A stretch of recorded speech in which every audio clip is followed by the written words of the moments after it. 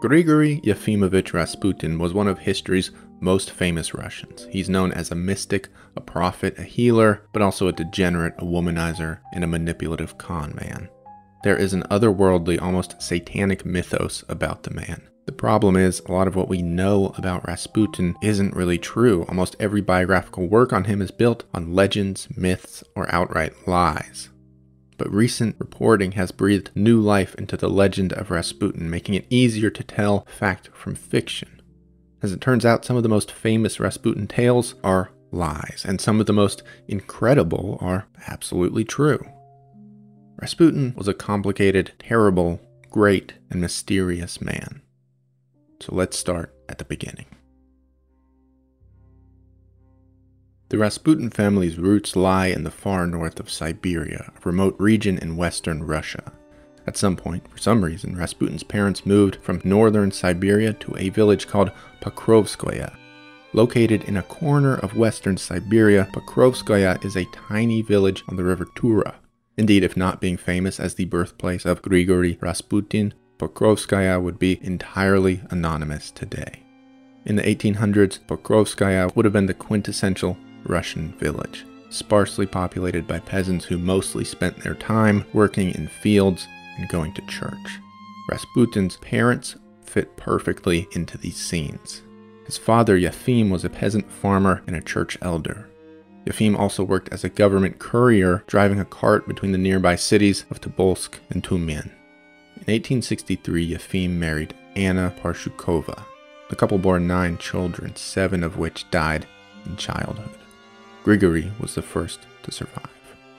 Perhaps being the first surviving child spoke to Rasputin's later seemingly unstoppable will as a force of nature. Perhaps Grigory just got lucky. Indeed, this conversation, luck versus something more, is one that will follow Rasputin throughout his whole life, but we'll get there later. Historians recently found Siberian records to indicate that Grigory Rasputin was born in January of 1869. But for many years, no one knew when he was even born. Really, the first 30-odd years of Rasputin's life are a black hole, shrouded in mystery. No photos exist of him as a child or even without a beard, and there's almost no information about his youth. Indeed, why would there be? Rasputin was born into the anonymous, impoverished life of the Russian peasant. In Siberia, he likely spent his youth as such, working in fields, going to church, eventually getting married early and having as many kids as he could produce. We can assume this, or some version of it, was the bulk of Rasputin's early life. He was uneducated and likely illiterate, as was typical for Siberian peasants at the time. It seems Rasputin was quite hot-tempered and unruly in his youth. As a teenager, he essentially cussed out his local mayor and spent 2 days in the village jail. This is really the only documented information we have about Rasputin's childhood. There are other tales of him stealing horses and committing petty crimes, but none of these have been verified by historical record. At some point, Rasputin began going on small religious pilgrimages to neighboring villages. On one of these journeys, he met a woman named Praskovia Dubrovina. She traveled with him back to Pokrovskoye, where they got married and had 3 children. We don't know much about his wife, but it seems most of her life was spent suffering, directly or indirectly, at the hands of Rasputin. Life with him was not easy. He drank excessively and was a serial womanizer. But Praskovia did stay dedicated to him and supported him till his death. After Rasputin's eventual death and the Russian Revolution, Praskovia and his son Ivan died in a gulag. It was basically a miserable ending to a miserable life. But let's get back to Rasputin, because at some point his life changed dramatically. No one knows what happened, and no one may ever know. But in his late 20s, Rasputin had a sudden, radical change in his life. He would later write that he had a vision of the Virgin Mary. This vision, or whatever happened, compelled Rasputin to go on a pilgrimage across Russia. It was also during this pilgrimage that Rasputin encountered more mystical, perhaps darker sides of Christianity. You see, in the countryside, Orthodox Christianity was still infused with the sort of undercurrents of paganism. Eventually, Rasputin met an elder named Makary in the town of Verkhoturia. Through Makary, Rasputin met all kinds of fringe and extremist Christian groups, including the Klists. The Klists were a sect of Christians who infused their teachings with the mystical and occult. Some scholars believe they engaged in group sinning. This was basically a frantic, frenzied sexual orgy. Their idea was that by sinning one could repent, and by repenting you became closer to God. There's nothing to indicate that Rasputin was ever part of the Klists. But these are the types of people he would have seen, and indeed it seems these ideas were foundational in his approach to Christianity. Rasputin eventually returned to Pokrovskaya a changed man, inside and out. He became a vegetarian, claimed to have sworn off alcohol, and began praying more frequently and intensely than ever before. Whatever he was looking for, it seems like he found it, or some version of it anyways. Starting in 1897, Rasputin would regularly just pack his things and wander across the Russian Empire, seeking some sort of religious enlightenment. This type of journey, called a strannik, was actually very normal at the time in Russia. It was likely there were 1 million wanderers across the empire on their own journeys. These wanderers traveled in simple clothes, living like beggars as they went from church to church in seek of enlightenment. In his later autobiography, Rasputin discussed his journeys. I rarely got to eat on only potatoes. I did not have money and never saved. God would have to send someone to allow me to lodge. There I would eat. More than once I walked to Kiev from Tobolsk, not changing underwear for half a year. Not rarely I walked for 3 days straight, eating only a little. On hot days I imposed on myself the fast. I worked with day laborers. I worked and ran for rest to pray. When I herded horses, I prayed. It all sounds pretty miserable. On his strannik, Rasputin was humiliated by the higher classes of society. He was regularly beaten and robbed by thieves. This time served as Rasputin's school of life, if you will. During these years, he witnessed all parts of Russia and its population, from beggars and thieves in the countryside to aristocrats in Russia's largest cities. He gained a bit of literacy on his travels, but mostly Rasputin learned the scripture by memorization. As he learned and he preached, Rasputin realized he had a gift. Formally trained church officials preached in a way that was rigid and almost abstract, entirely removed from the everyday lives of the people. Rasputin, though, could infuse the scripture with a sort of unrefined peasant perspective that gave the writings a sense of relevance. He preached Russian orthodoxy in a way that was tremendously charismatic to lay people. This unique type of charisma set Rasputin apart from his peers in the church. Rasputin's appearance was also particularly striking. Even in photos you can tell. He was taller than most and had deep, heavy-set eyes that were a green-gray color. Combined with his long beard, skinny frame, and black clothing, Rasputin realized that his presence held some power. This was something that he astutely honed in on and utilized for the rest of his life. By the early 1900s, Rasputin's preachings had earned him a small circle of followers. These were mostly distant family members and peasants who prayed with him in Pokrovskaya. Rasputin constructed a chapel in his father's root cellar and held secretive congregations there. These meetings fueled rumors, speculation, and even hostility from the village. It was said there were distinctly sexual elements to his church services, which is very likely true based on patterns later in Rasputin's life. And yet, all of this was little more than a beginning for Grigory Rasputin.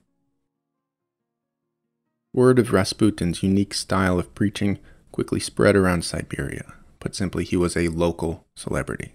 In the city of Kazan specifically, Rasputin earned a reputation as a great spiritual healer. In Kazan, local religious leaders were impressed by Rasputin and arranged for him to travel to St. Petersburg and meet high-ranking bishops in Russia's then capital city. This was in 1904, and Rasputin would have been about 35 years old. The peasant class in Russia, people like Rasputin, carried a version of Christianity that, again, was infused with shades of paganism and the occult.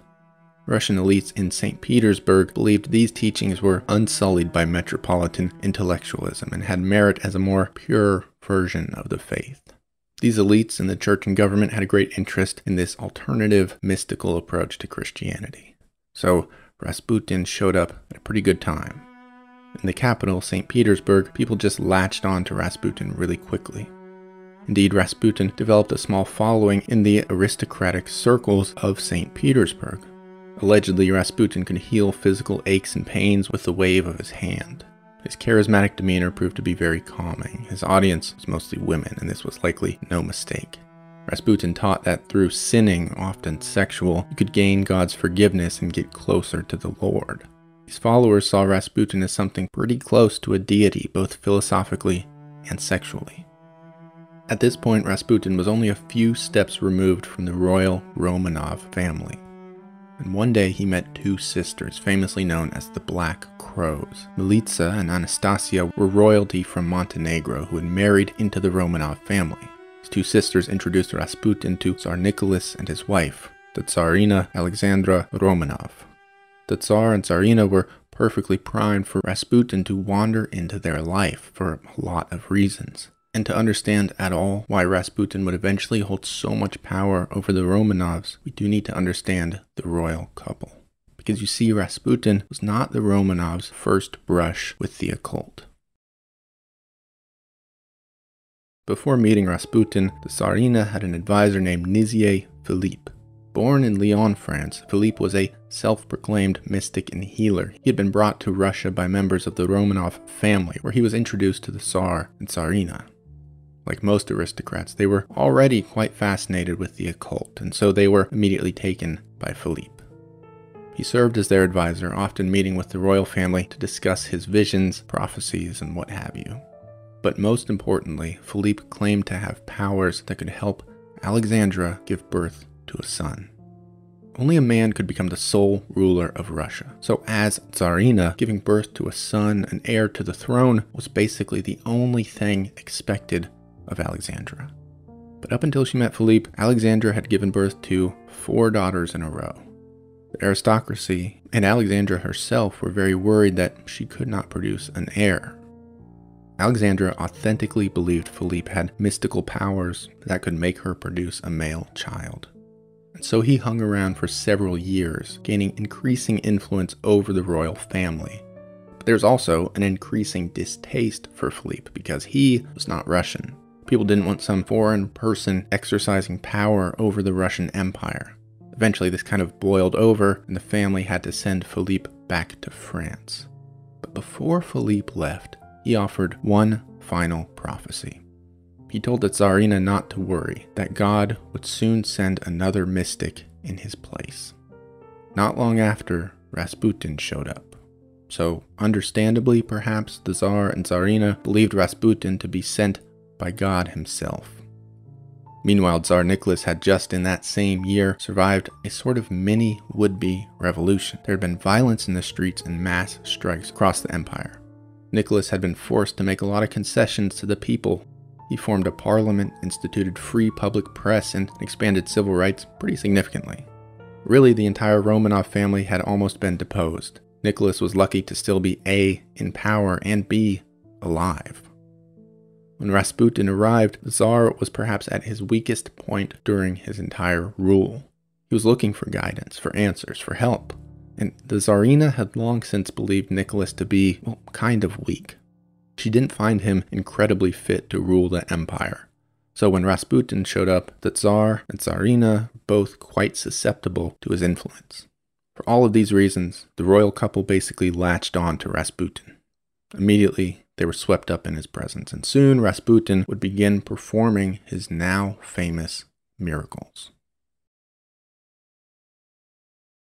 Around this time, Alexandra had given birth to her first son, Alexei. The child was born with hemophilia. This disorder was often called the royal disease. So many 20th century European royals had intermarried again and again that it was very common in the bloodline. Alexei inherited hemophilia from his mother. Hemophilia impairs the body's ability to make blood clots. So once you start bleeding, it's a lot harder to stop. This applies to injuries both external and internal. When Alexei fell or bumped himself, he began bleeding beneath the skin. He became swollen and distended. It was excruciatingly painful. The Tsar and Tsarina worried that this condition would eventually kill their son. It's often reported that Rasputin was brought into the palace because he could heal Alexei. This is not true. Rasputin was a spiritual advisor first and foremost. His healing ability had initially nothing to do with his involvement at the palace. But eventually, he became a healer for Alexei. No one really knows when this started or when Rasputin even learned of Alexei's hemophilia. In fact, no one knows how many times or how often Rasputin healed Alexei. But there are a few definite accounts of this happening. In 1907, the Tsarina summoned Rasputin to pray over Alexei when the child was suffering from internal bleeding. Rasputin prayed, and the next day, Alexei recovered. In addition to healing her son, this incident also confirmed her biases. The Tsarina, like much of the aristocracy, had an almost fetishistic fascination with peasants like Rasputin. The incident would have proved this to be justified. The intelligentsia, the educated doctors, the elite religious men, they could do nothing to help Alexei. And then in comes this magical peasant, waves his hand, and the problem is solved. It's all very easy for Alexandra to believe, given her prejudices and beliefs in the occult. During the summer of 1912, Alexei had yet another hemorrhage. He was bleeding profusely, experiencing intense pain, and seemed pretty close to death. Alexandra even prepared an announcement for his death. The Tsarina telegrammed Rasputin, who was in Siberia at the time. She asked Rasputin to pray for Alexei. Rasputin wrote back quickly, "God has seen your tears and heard your prayers. Do not grieve. The little one will not die. Do not allow the doctors to bother him too much."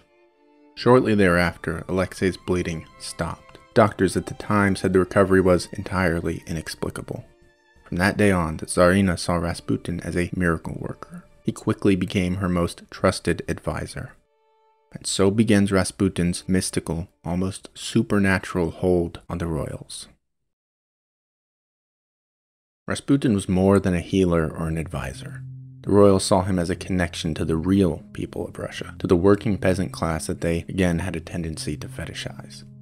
But however close he got to the palace, Rasputin was still a debaucherous pleasure seeker. This type of behavior was much more acceptable within the peasant class. Rasputin knew he had to hide that lifestyle from the royals, but that was easy enough for a long time. For one thing, the royal family basically never left their palace. They were secluded from the entirety of Russian society. There's a story that once the daughter of the Tsar actually went to a shop and paid a salesman for some merchandise. When presented with her change, the daughter was confused. She couldn't understand why the salesman was giving her money. Outside of the palace walls, Rasputin spent his days taking actresses and prostitutes to bathhouses. He drank and partied excessively. As devoutly religious as he really was, Rasputin enjoyed the pleasures of life. Rasputin didn't always stay in the city either. He traveled a lot. He seemed to prefer the agrarian Siberian countryside to St. Petersburg's more metropolitan landscape. Certainly his drinking and sexual deviance were more acceptable by the Siberians than the aristocrats in St. Petersburg. There's a story about Rasputin on his travels, perhaps one of the most famous stories. It's often used to describe just how wild and out of control he'd become. The story goes something like this. Rasputin visited a hotel in Moscow where he drank and danced long into the night. Outrageously drunk, he jumped onto a table and exposed himself to the entire hotel. He's said to have yelled, "This is the altar at which the Tsarina worships." This infamous story is included in almost every biographic of Rasputin, but recent reporting has shown it to be completely false. The tale is usually attributed to reporting by secret police who were following Rasputin at the time, but when you comb through these police records as historian Douglas Smith did, there's just no mention of such an incident. These records show Rasputin went to the hotel, had a few glasses of wine, then left. But what Smith did find were letters. There's a police chief who hated Rasputin. Like many in the aristocracy, he saw Rasputin as a peasant who had just infiltrated their world. The chief took it upon himself to ruin Rasputin's credibility once and for all. In letters to his underlings, he specifically requested that they make up stories to paint Rasputin in a bad light. In these letters, the stories just get more and more outrageous. The police chief kept telling his people to make them worse and worse. At one point, Rasputin is at the center of a conspiracy to make millions selling the used underwear of military servicemen. The hotel incident is one of the many lies found in these letters. It just never happened. People also point to the memoirs from a British agent named Sir Bruce Lockhart. In these, Bruce claims he witnessed the entire thing, Rasputin getting drunk and exposing himself. But in Lockhart's personal diaries written while he stayed in Russia, there was no mention of any such incident. In fact, those diaries show he wasn't even in Moscow on the night he later said it happened. In truth, Lockhart just heard the story from someone and later added it to his own memoirs. When the police chief brought this made-up story to the Tsarina, she laughed it away. She could see that it was too ridiculous to be true. But from then on, whenever she heard actually true stories about Rasputin's conduct, of which there were plenty, she assumed they were just slander. Alexandra was so enraptured by Rasputin, and specifically his ability to heal Alexei, that she refused to believe he would conduct himself in that way. There have long been rumors that Alexandra and Rasputin had some sort of romantic affair. But those are exactly that, rumors. There's no evidence to indicate that Rasputin was anything other than a close confidant, personal advisor, basically best friend. After the later Russian Revolution, government investigations came to the same conclusion. There was simply nothing to prove romance between the Tsarina and Rasputin. You could say that government wasn't trustworthy, but historians widely agree. They were just friends. There were likewise rumors about Rasputin having seduced the royal daughters. At one point, the daughter's tutor, Sofia Ivanova Ducheva, wanted Rasputin banned from the royal nursery. The Tsarina had her fired. Ducheva took her stories around the royal family, scandalizing high society as rumors began to swirl. Local newspapers printed cartoons of Rasputin seducing the Tsarina with her daughters nude in the background. There's been no evidence to indicate Rasputin ever slept with the Tsarina or her daughters. It almost definitely didn't happen. Regardless, this was when the tide began to turn on Rasputin. In 1914, Rasputin was approached by a woman named Chinoya Guseva outside of his St. Petersburg apartment. Guseva stabbed him in the stomach with a long dagger, screaming into his face, "I've killed the Antichrist." Rasputin ran away, bleeding profusely as Chinoya chased him down the street to attack him again. Eventually, he hit her in the face and got away. Stabbing, by all accounts, should have killed Rasputin. Even by today's standards, surviving a stab wound in the stomach is difficult. In 1914, it was almost impossible. Rasputin had a surgery and spent a long time in the hospital, during which doctors thought he'd probably die. Yet Rasputin miraculously recovered. Years prior, a priest named Sergei Trufanov had attempted to drive Rasputin out of the palace, only to fail and be exiled from St. Petersburg. Guseva was a follower of Trufanov. Although she claimed to act alone, Rasputin believed that the stabbing had been on Trufanov's orders. Guseva was declared not responsible due to insanity, and she was sentenced to an asylum. Although Rasputin survived, it was clear that the aristocracy was beginning to turn on him. You see, Rasputin had never been able to shake his peasant origins. Some St. Petersburg elites believed a peasant had no place in their society. Combined with the tales of his alcoholism and sexual deviance, they were clearly souring on Rasputin. Later in 1914, Russia declared war on Austria and Germany. In response, Rasputin wrote a prophecy in a letter to the Tsar. A terrible storm cloud lays over Russia. Disaster, grief, murky darkness, and no light. A whole ocean of tears. And so much blood. We will all drown in blood. The disaster is great.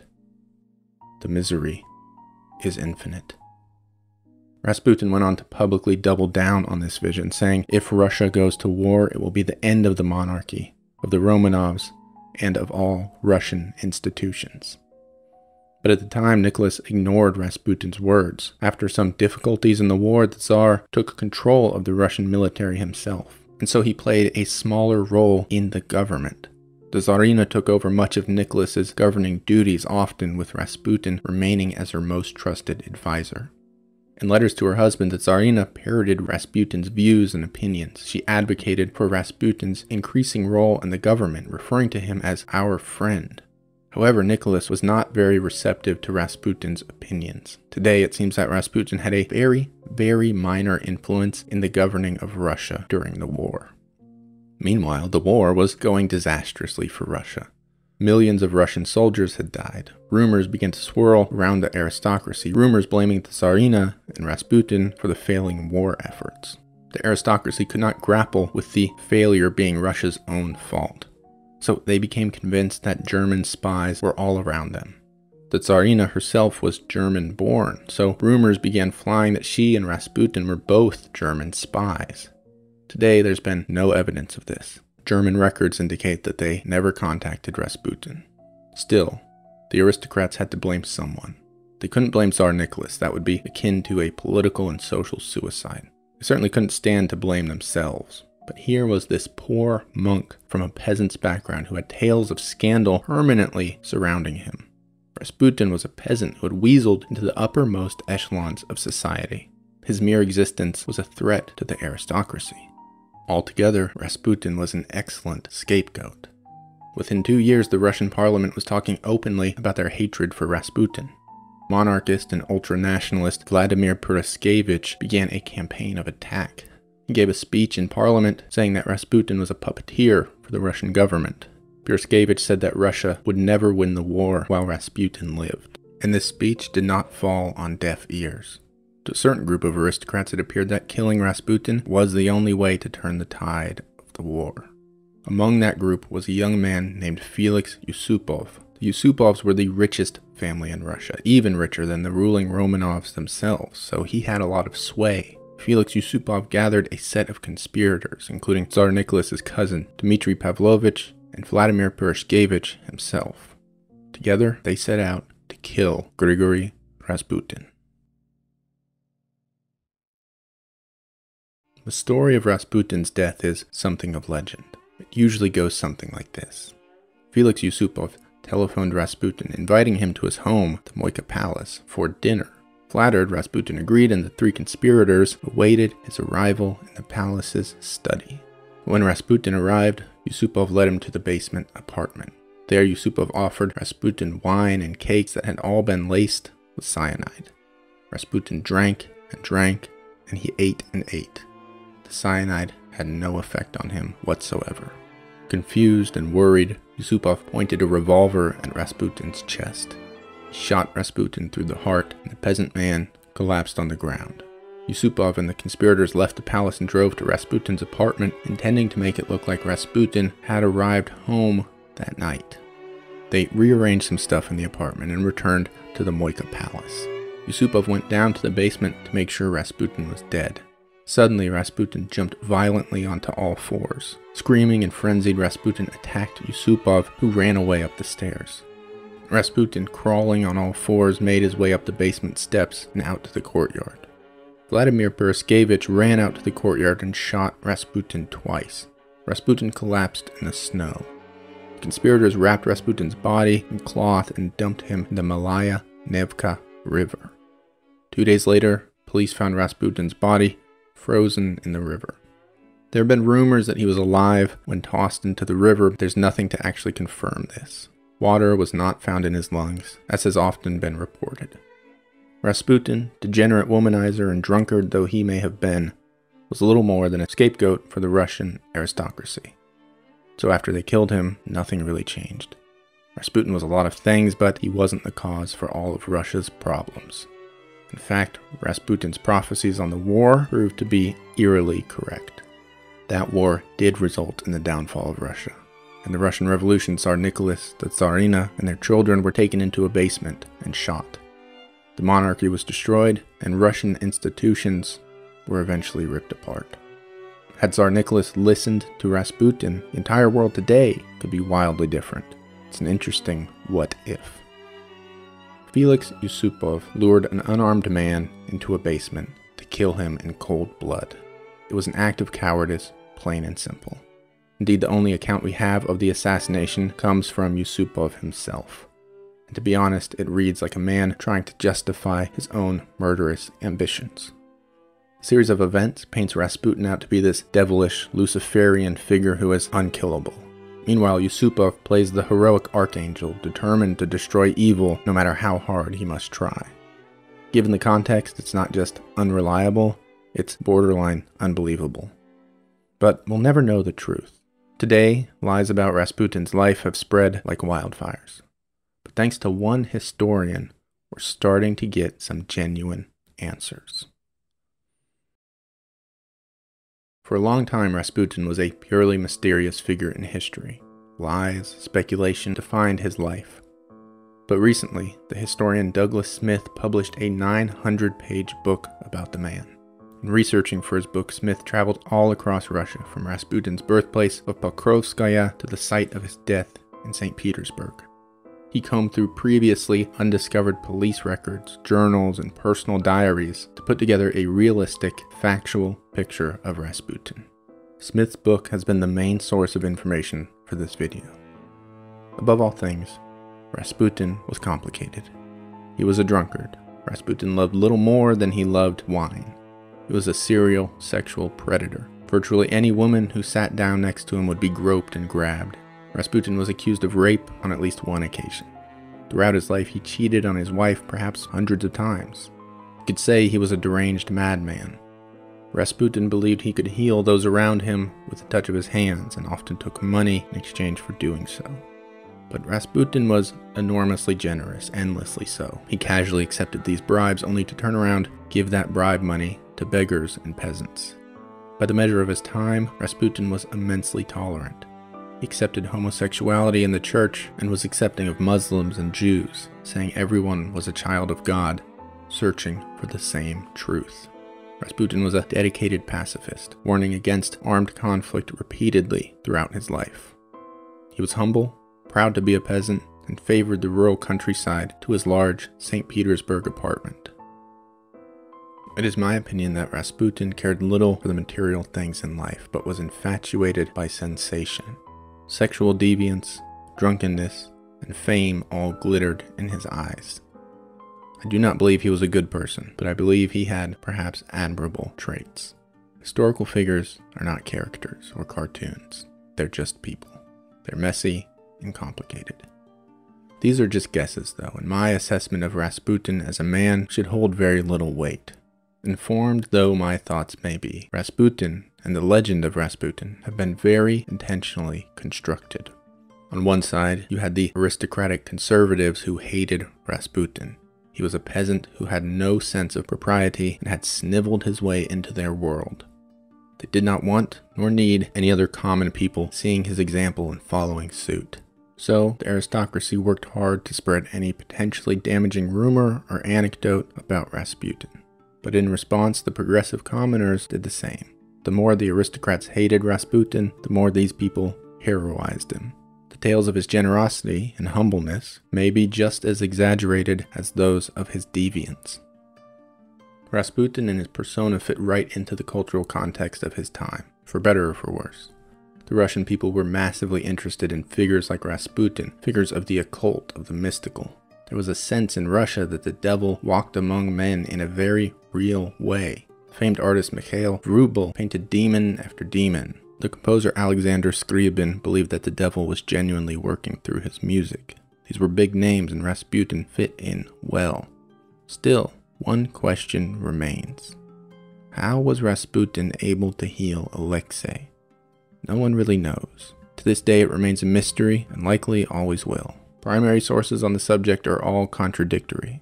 Some say he had no effect on the boy's health. Others say he could wave his hand and miraculously stop Alexei's bleeding.